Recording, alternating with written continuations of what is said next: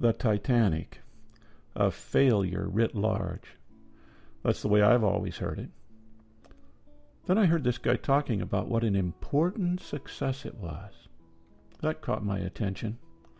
He said that because of the massive failure of the ship, all sorts of changes were made to construction, the equipping, and the rules and regulations governing passenger ships.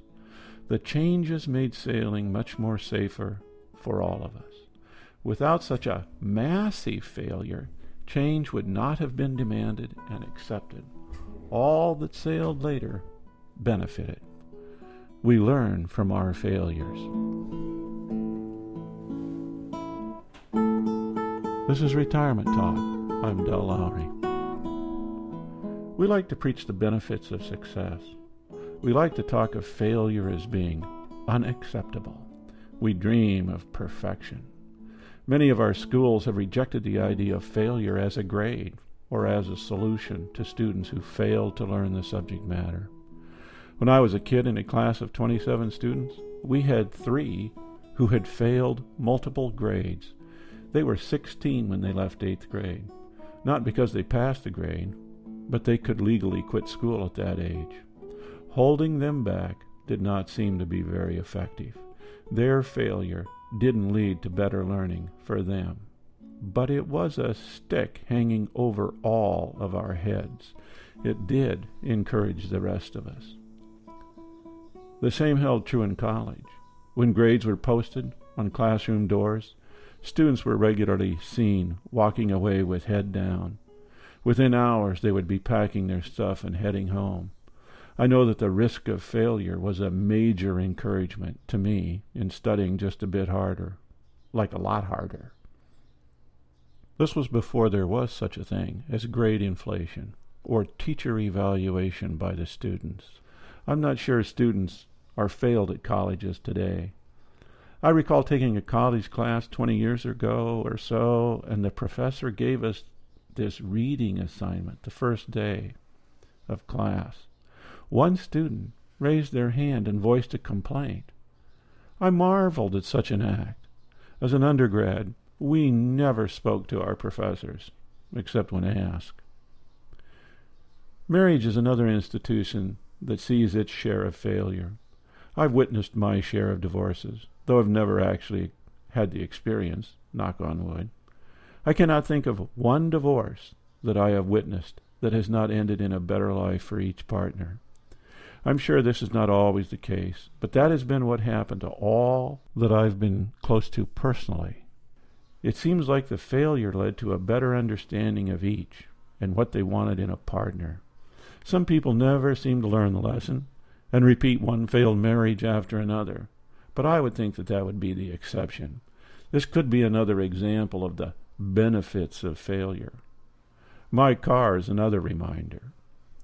The cars they built nowadays seem so much better than the ones of my youth. I used to have flat tire after flat tire. Not so today. They've mastered the construction of durable and strong tires. The motors seem to run forever. Things that used to go wrong have been fixed or done away with. My mechanic always buys used cars, and he says, I always look for high-mileage cars.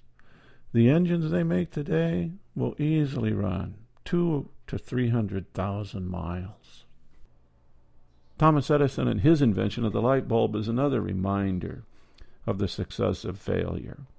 I've heard that he had 10,000 failures on his way to discovering the incandescent light bulb.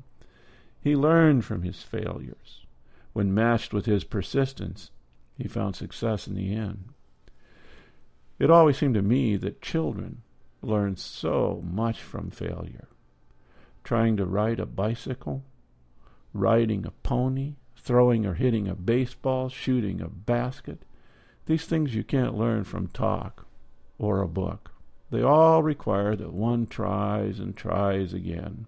We have to stand aside and let failure happen, and then let them experience the effort and the correcting that needs to be done. Of course, we can help a bit, but we have to let them experience failure at some level. Lots of times, I think, We help too much. When my daughter was very young, she would say, "Dad, what can I do?"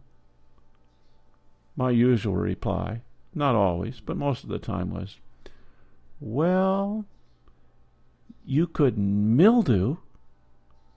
She always came back with, "Dad, no.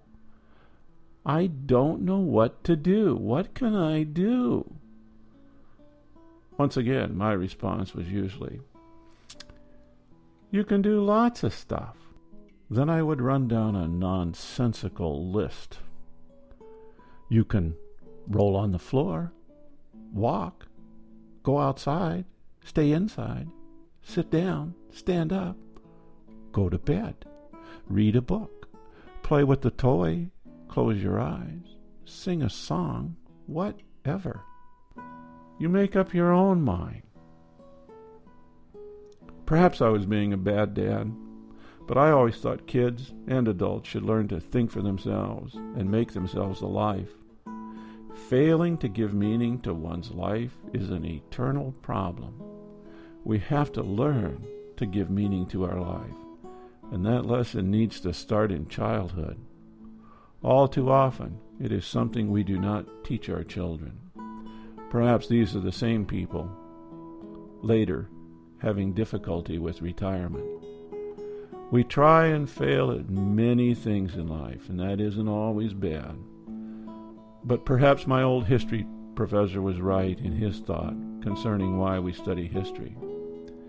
Best to learn from other people's mistakes or failures.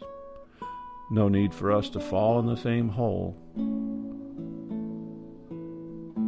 This is Retirement Talk. If you have questions, comments, or suggestions, please contact Del at retirementtalk.org.